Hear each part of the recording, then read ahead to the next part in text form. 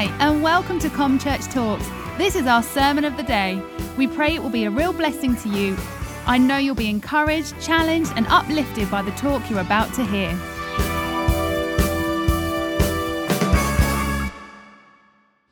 We're going to talk about extreme hospitality this morning. Why don't you take your seat in the presence of God? We've got an amazing guest with us today. Everybody say hi, Ryan. Hi.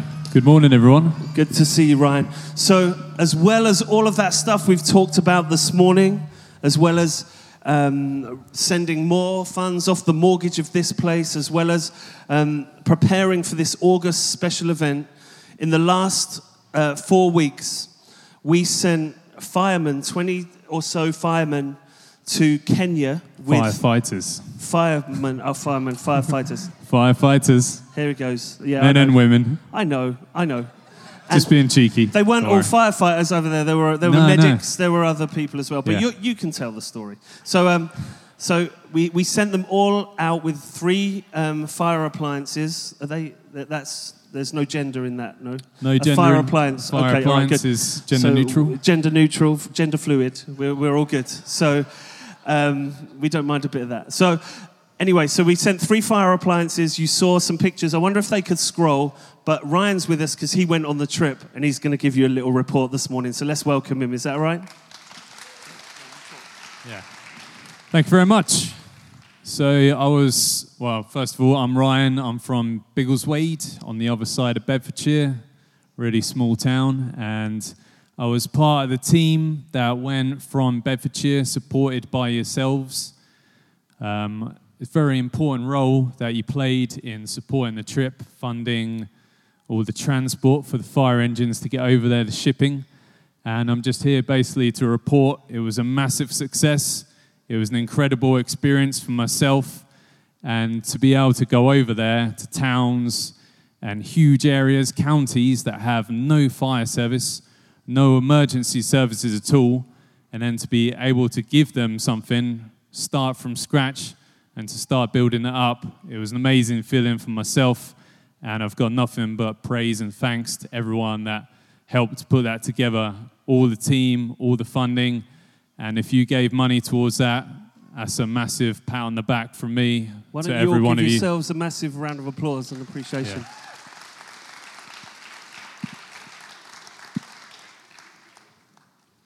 So yeah, that's a picture of the team just before we arrived in Maru, which is where all the fire engines initially started off. And then we separated into 3 groups. I was in the team that went to a town called Chuka, and that's in a very large rural county called Tharakaniti. And we started off with very basic fire service there. They already had 1 fire engine that was funded by yourselves previously, but they only had 3 firefighters who had received basic training, and we were going to refresh their training as well as teach another 11 people completely from scratch. So that was a big task, a big challenge, and we needed to get a lot done in a short space of time. And we've got various pictures on the screen of just the local communities. I believe this is a thank you ceremony for the team in Maru, and they handed their fire engine over to them. And yeah, I don't know if anyone's got any questions, but I basically took part in the training, taught them how to put ladders up, how to operate the fire engine, how to use road traffic collision, big car cutting equipment, how to give basic first aid, a real variety of things we taught them, like all basic stuff, but extremely important. And it's no good sending these fire engines over there without sending the firefighters to train them how to use it, because it's quite complex machinery. So that was vitally important that we go over there with them. I remember when we started the project with you guys and Ray and all the team, we met and we wanted to send these fire engines over to Kenya, but we were like, you can't do that because you don't know what they're going to be received. There was no fire service when we began this project. So it was important to us that we built something on the ground that meant the fire appliances were used properly, and that's kind of what you've been there to do, right? Absolutely, yeah. So Fred, who's the chap who he lives in Dunstable, doesn't he? Yeah, who organised this whole thing from working in a big team, but he's obviously from Meru and from Kenya. So from my perspective, he saw a problem that needed fixing and looked to people that could help him to do that. You know, his hometown had no fire. Nothing. No fire station, no fire service, and the majority of the country is that way in Kenya. It's only the very large cities which have an established fire service. So there's huge areas of the country that just have nothing at all. No, and the same goes for an ambulance service as well. Did you go on this trip? Did you have opportunity to go in and teach fire safety to schools or any of those types of things? So we had members of our team from Beds Fire who were. They work in the community, like in Dunstable, Luton, Stopsley. They work all over Bedfordshire, teaching community fire service to schools and to various different groups. And some of that team come with us and were able to go into schools. We also took a load of old laptops that were old Bedfordshire Fire Service laptops and laptops that were donated through various people. So the same team that were teaching community safety were given communities' laptops in schools that had never even seen a computer before or touched it, and showing them how to use it, making sure they've got the knowledge to continue using it after we've gone. So that was very rewarding. And not only were we teaching the community, but we were teaching the firefighters community fire safety, so that after we leave, they can continue the teaching. They can then go into schools, they can then go into the community, and they can pass on that knowledge that we've given to them. So it's all about passing on knowledge, and hopefully the firefighters that we've trained will go on to train many more firefighters, and then we'll just continue that cycle of teaching and expanding the knowledge. Well, I just think as ComChurch, we'd like to thank the team from Beds Fire Service. Can we just raise the roof and thank them? Thank you. We want to thank you. We absolutely want to thank you.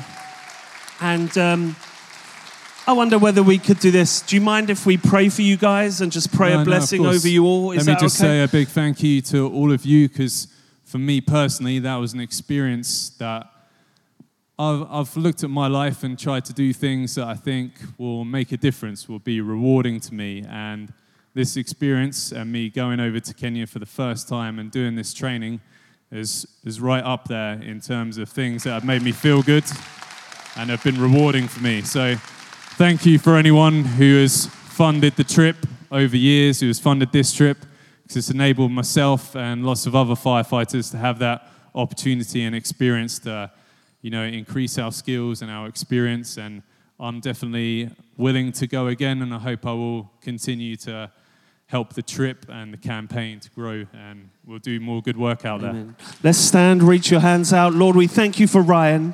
Lord, we thank you for his team and all of the people that have given their time and effort. Lord, we just thank you for them. Lord, we pray that you'd pour out richest blessing upon them.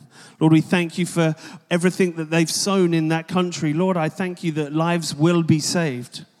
Lord, people's lives and homes and valuables would be saved, and that community is in a better state because they went and they were available to you to be sent. And Lord, I just thank you for them. I pray, God, that you would keep them strong. And Lord, we pray for the opportunities to send them again, and again. Lord, I pray that we would be blessed so that out of the overflow of what we have, we can send more and more teams like this to do such an amazing work. In Jesus' name, amen. Amen. Let's hear it for Ryan and the team. Thank you so much. Thank you very much. Thank you. Very kind. You may be seated. Woo, so much going on. I'm exhausted. My goodness. Welcome. I've got this word welcome. It's the com word welcome. This is what we're going to speak about today. I'm changing it. I want to talk about radical hospitality. What a great 2 words that is. I know sometimes we come to church and our life situations change, and all of a sudden we think church should bend to fit my new life experiences. I've changed, so therefore church should bend to meet me. I don't necessarily see it that way. Our God is the same yesterday, today, and forever, and his word should stand in our community the same today as it always has done.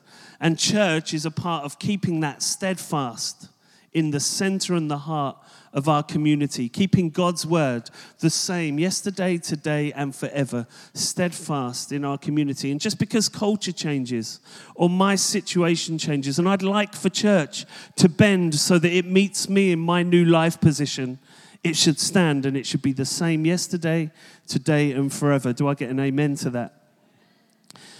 We want to play the same games with the same people, don't we? We want to do life with the same people. We want to do life with people that see life the same way I do life. They're our natural friend groups, aren't they? We love the people that see things the way we do. They hang out the same way we hang out. They enjoy the same stuff. And that's what we love. We love it when people are like that. We want those around us that we're comfortable with. People that sound like us, people that look like us, people that smell like us. We like that, don't we? Like if they don't smell like us, we don't like it very much. I've noticed that. But we do. We like people around us. But this morning I want to ask us, what is radical hospitality? I want to put it to us this morning that radical Christian hospitality refers to the active desire of us to invite, welcome, and receive and care for those that are strangers or those that are strange to us, to welcome them in and for them to understand the riches of Christ the same way that we do. Radical hospitality is important. We need as a church to begin operating more and more radically in the area of hospitality, in the area of welcome. Who are we welcoming in? Loving and showing hospitality to those we would never associate with is radical hospitality. What makes hospitality radical is when we offer it to someone that we would never normally invite into our own friendship circle, somebody outside. There's an amazing story in the Bible found in Luke 19, and it's about a guy called Zacchaeus.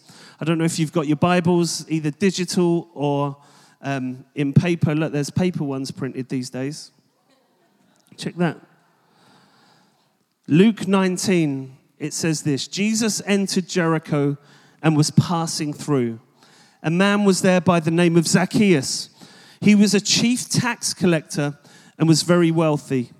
He wanted to see who Jesus was, but because he was short, he could not see over the crowd. So he ran ahead and climbed a sycamore fig tree to see him, since Jesus was coming that way. When Jesus reached the spot, he looked up and said to him, "Zacchaeus, come down immediately. I must stay at your house today." So he came down at once and welcomed him gladly. All the people saw this and began to mutter, "He has gone to be the guest of a sinner." But Zacchaeus stood up and said to the Lord, "Look, Lord, here and now I give half of my possessions to the poor, and if I have cheated anybody out of anything, I will pay back 4 times the amount." Jesus said to him, "Today salvation has come to this house, because this man too is a son of Abraham, for the Son of Man came to seek and to save the lost." Zacchaeus, a tax collector. I know I'm not a big fan of tax collectors today. I don't hugely appreciate the tax part of things. By January, the last day of the tax year, I'm scrambling around to make sure the tax collector has exactly what he needs, and I don't enjoy that process very much, and I don't think there are many here that do. But it was no different back in that day. The tax collector was a wealthy guy, and he was seen as the guy that takes from everybody and gives very little back. He was not the most popular, but he was called down from the tree to Jesus, and he was challenged to do 2 things. One, to offer hospitality to Jesus and to receive hospitality from Jesus in that story. He had to do both things. Jesus said, I want to welcome you, and he had the opportunity to say, well, I'm not going to welcome you to my home, but he did. He opened his home, and it led to his salvation. It led to a life-changing experience for Zacchaeus. His hospitality and his willingness to have hospitality to Jesus changed that guy's life, and vice versa. I really felt like Jesus was saying, hey, the little guy, The little guy nobody likes in the tree, I want to offer you hospitality because I'm coming to your house. And I think that's an amazing story about how we should be. We should offer hospitality to the people that we wouldn't necessarily have in our people's groups. You know, Jesus, not only did he have the tax collector, but he associated with the lepers. He would often be found with young ladies that were prostitutes, where people would say, why are you hanging out with that type of people? Why are you being hospitable to that type of people? Church, we need to be welcoming to all because Jesus was welcoming to all. He allowed them to come close. If we shut our doors, how are they ever going to be able to draw close to Jesus? Do I get an amen? Radical hospitality. We need to become masters at it at Com Church. I think we need to have extreme generosity in our radical hospitality.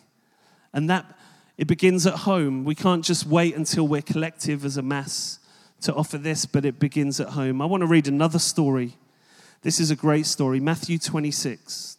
If everybody's got a Bible, I'll give you a couple of seconds to find it. Matthew 26, verse 6. Jesus, while he was in Bethany, in the home of Simon the leper, a woman came to him with an alabaster jar of very expensive perfume, which she poured on his head as he was reclining at the table. When the disciples saw this, they were indignant. Why this waste, they asked. This perfume could have been sold at a high price, and the money could have been given to the poor. Aware of this, Jesus said to them, why are you bothering this woman? She has done a beautiful thing to me. The poor you will always have with you, but you will not always have me. When she poured this perfume on my body, she did it to prepare me for burial. Truly, I tell you, wherever this gospel is preached throughout the world, what she has done will also be told in memory of her. What an awesome story that is. This woman had her life savings in a jar. Everything she had. I don't know how you keep your life savings. Some of you may have stock portfolio in the stock market. Some of you may have savings in the bank. Some of you may have no savings whatsoever and you live off your overdraft. I don't know. But we keep our life savings in different ways. But this lady had her life savings in a jar of perfume. It was very expensive, very extravagant. It was out of the ordinary. And she broke it on Jesus' head. And everybody looked and said, why the extravagance? Why the wasteful spirit? Why is that happening? And Jesus challenged them that this lady was giving everything in radical hospitality of him. And he said, it's okay. It's okay. I want to challenge us this morning as we've already given. We've already done the offering. We've already done the part where we want to bring our community in. But we want to break our life savings over the head of our community. We want to be extravagant in our blessings of them. We don't want to have a poverty mentality. This woman did not spare anything to break this jar of perfume on Jesus. How awesome is that? Extreme generosity in our hospitality and radical hospitality relies on us giving something that costs us something. It will cost you time to be hospitable even to the people we love, the people that are close to us, the people that we really get on with, those people in our world. For us to be radically hospitable to them, we sometimes have to put what we want to do on one side and be radically hospitable towards others. Difficult. Who's met someone that's really got a gift for hospitality? Have you met? There are some people that just have a gift for radical hospitality, don't they? And when you walk near them, you feel welcome, don't you? You just feel welcomed into their world. Some people just have that gift. Sarah, we're not the greatest, are we? Are we not the greatest? Like I'd say we were more on the reclusive than like accepting that way. But my mum, on the other hand, is an amazing welcomer of people. She loves to bring people into her life. That's what I'm talking about. A perfect example of how we should be with radical hospitality. We should allow it to cost us. We should allow our agendas and the things that we just love to do, pop that on one side just for a moment to be radically hospitable to someone else. In this story of the alabaster box, there's something that I noticed that I think is really interesting. While Jesus was in Bethany in the home of Simon the leper, Jesus was already being hospitable and with someone that was already an outcast before he received the very thing that was the most extravagant piece of hospitality he has ever received. I want to put it to you today that when you begin being radical in your hospitality to someone else, you will start to receive some of the radical hospitality back to you. Jesus was in the house of a leper. He'd taken his time to say this person was an outcast. The lepers were the people that were kept on the edge of the community. He'd actively gone somewhere to be hospitable to that was uncomfortable. They were the outcasts. He was finding the unlovely. He was finding the unclean to go and be hospitable to them. And in that moment, he found himself in the place where he received the most extravagant piece of hospitality that is actually says in that word, it's going to be told forever. This story is going to be told for ever and ever and ever. That woman, little did she know, when she broke that life savings on Jesus' head, that her story would be told here to challenge us in Dunstable to go out into our community and to be extravagant in our hospitality. Isn't that awesome? It must start outside of church. I really believe that. If we're going to do WelCOME properly, we can't wait until we're collective. Sometimes it's easy cop-out for us to do it as a collective. We've got a board of trustees that met on Friday. We've got all parts of the organization that are looking at how much we can give away in the right-hand train track of our vision for us to have the great commission and the great compassion in our community, for us to give as much away as possible to help people. We've got great structures for that. And sometimes that can negate the need for you to take personal responsibility for being radically hospitable yourself, because we're doing it together as a collective. I want to say this morning that we need to be doing it individually. The people in our lives, we need to be letting people in to our lives that we care for, and we care for extravagantly, and we do radical things for them in our hospitality of our friends. The Bible says, honor your father and mother, and you'll live a long life. How hospitality, do we forget to honor our fathers and mothers? We need to be hospitable for them. There's a reward for doing it. Our close relationships, we can do that. And then wider relationships. And then we need to challenge ourselves to those people we wouldn't normally hang out with. Think for a moment. I want us to take a little moment to reflect. Have you ever walked into an environment you're new in? If you're new to church this morning, you're feeling a little bit unsure of this meeting because it's new to you. Who can think of an environment where you've gone into the environment and it's brand new and you feel that feeling of uncomfortable? Is there anyone here that gets anxiety when you go into a new? I know a lot of people can really get anxious when you go into a new environment where someone's new. Church, I want us to be people that understand that feeling so that we help people that have that feeling. Isn't that awesome? We need to be aware that that new environment, that's something that's new, needs someone to come alongside and care and be hospitable. Do you know what? You're here this morning because someone showed hospitality to you. Somebody, when you first came to this church, said hello. They reached out to you. Maybe our host team did a great job of welcoming you. I don't know. But you're here and you're sat here today because somebody showed you hospitality. The least we can do is pass it on. What would make you feel comfortable? That's what we need to do for others when we're being radically hospitable and we're trying to create a welcome. I want to read Romans 15, verse 7 to you. Welcome one another, therefore, just as Christ has welcomed you, for the glory of God. We've got to welcome each other. Are we welcoming? We've got to allow people into our space. I've heard that saying, no man is an island. Have you ever heard that? You can't live it by yourself. You can't cut yourself off. We have to be welcoming. We have to let people close. All people.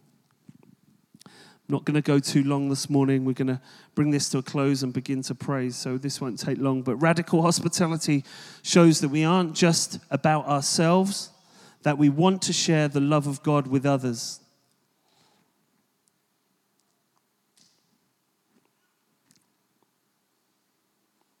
Radical hospitality breaks down walls.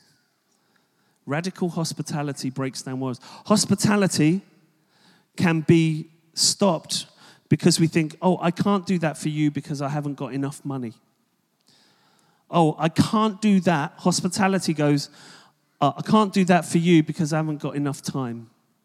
Radical hospitality kicks down those two blockages. It kicks down walls to get to people to be able to offer them hospitality. So if, as a church and a collective body, we're going to offer radical hospitality to people that comes through, we're going to kick walls down to get to them. Those excuses need to fall away. It needs to be a joy to kick down the things that block us from being hospitable and welcoming. We have to have a rethink.